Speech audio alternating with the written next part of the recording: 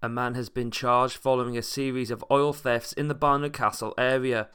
The 42-year-old from North Yorkshire was arrested on August 3rd after rural community members alerted officers to suspicious activity. Officers were then able to use police systems to track a suspect vehicle down and detain a man in connection with the incidents. The man was charged with theft and is due to appear at Suffolk Magistrates Court on September 6th. County Durham is set for a tourism boost as the internationally broadcast AJ Bell Tour of Britain cycle race comes to the region next month.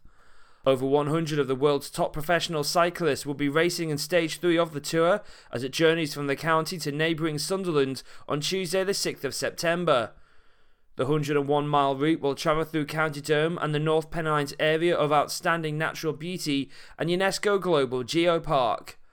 Starting at St Mary's College in Durham City at 11:15 a.m, the race will head west to the Durham Dales through Weardale and the towns of Walsingham and Stanhope. The route then heads east through Teesdale to Barnard Castle and Bishop Auckland, racing into Sunderland via Hetton le Hole.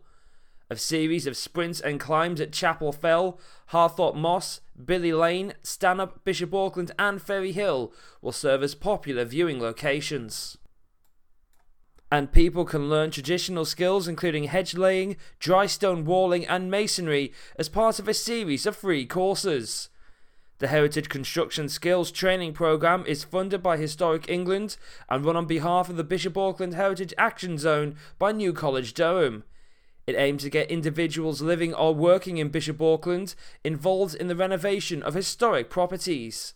The courses begin in September and are suitable for everyone. Those are your local news headlines. I'm Kieran McCormick.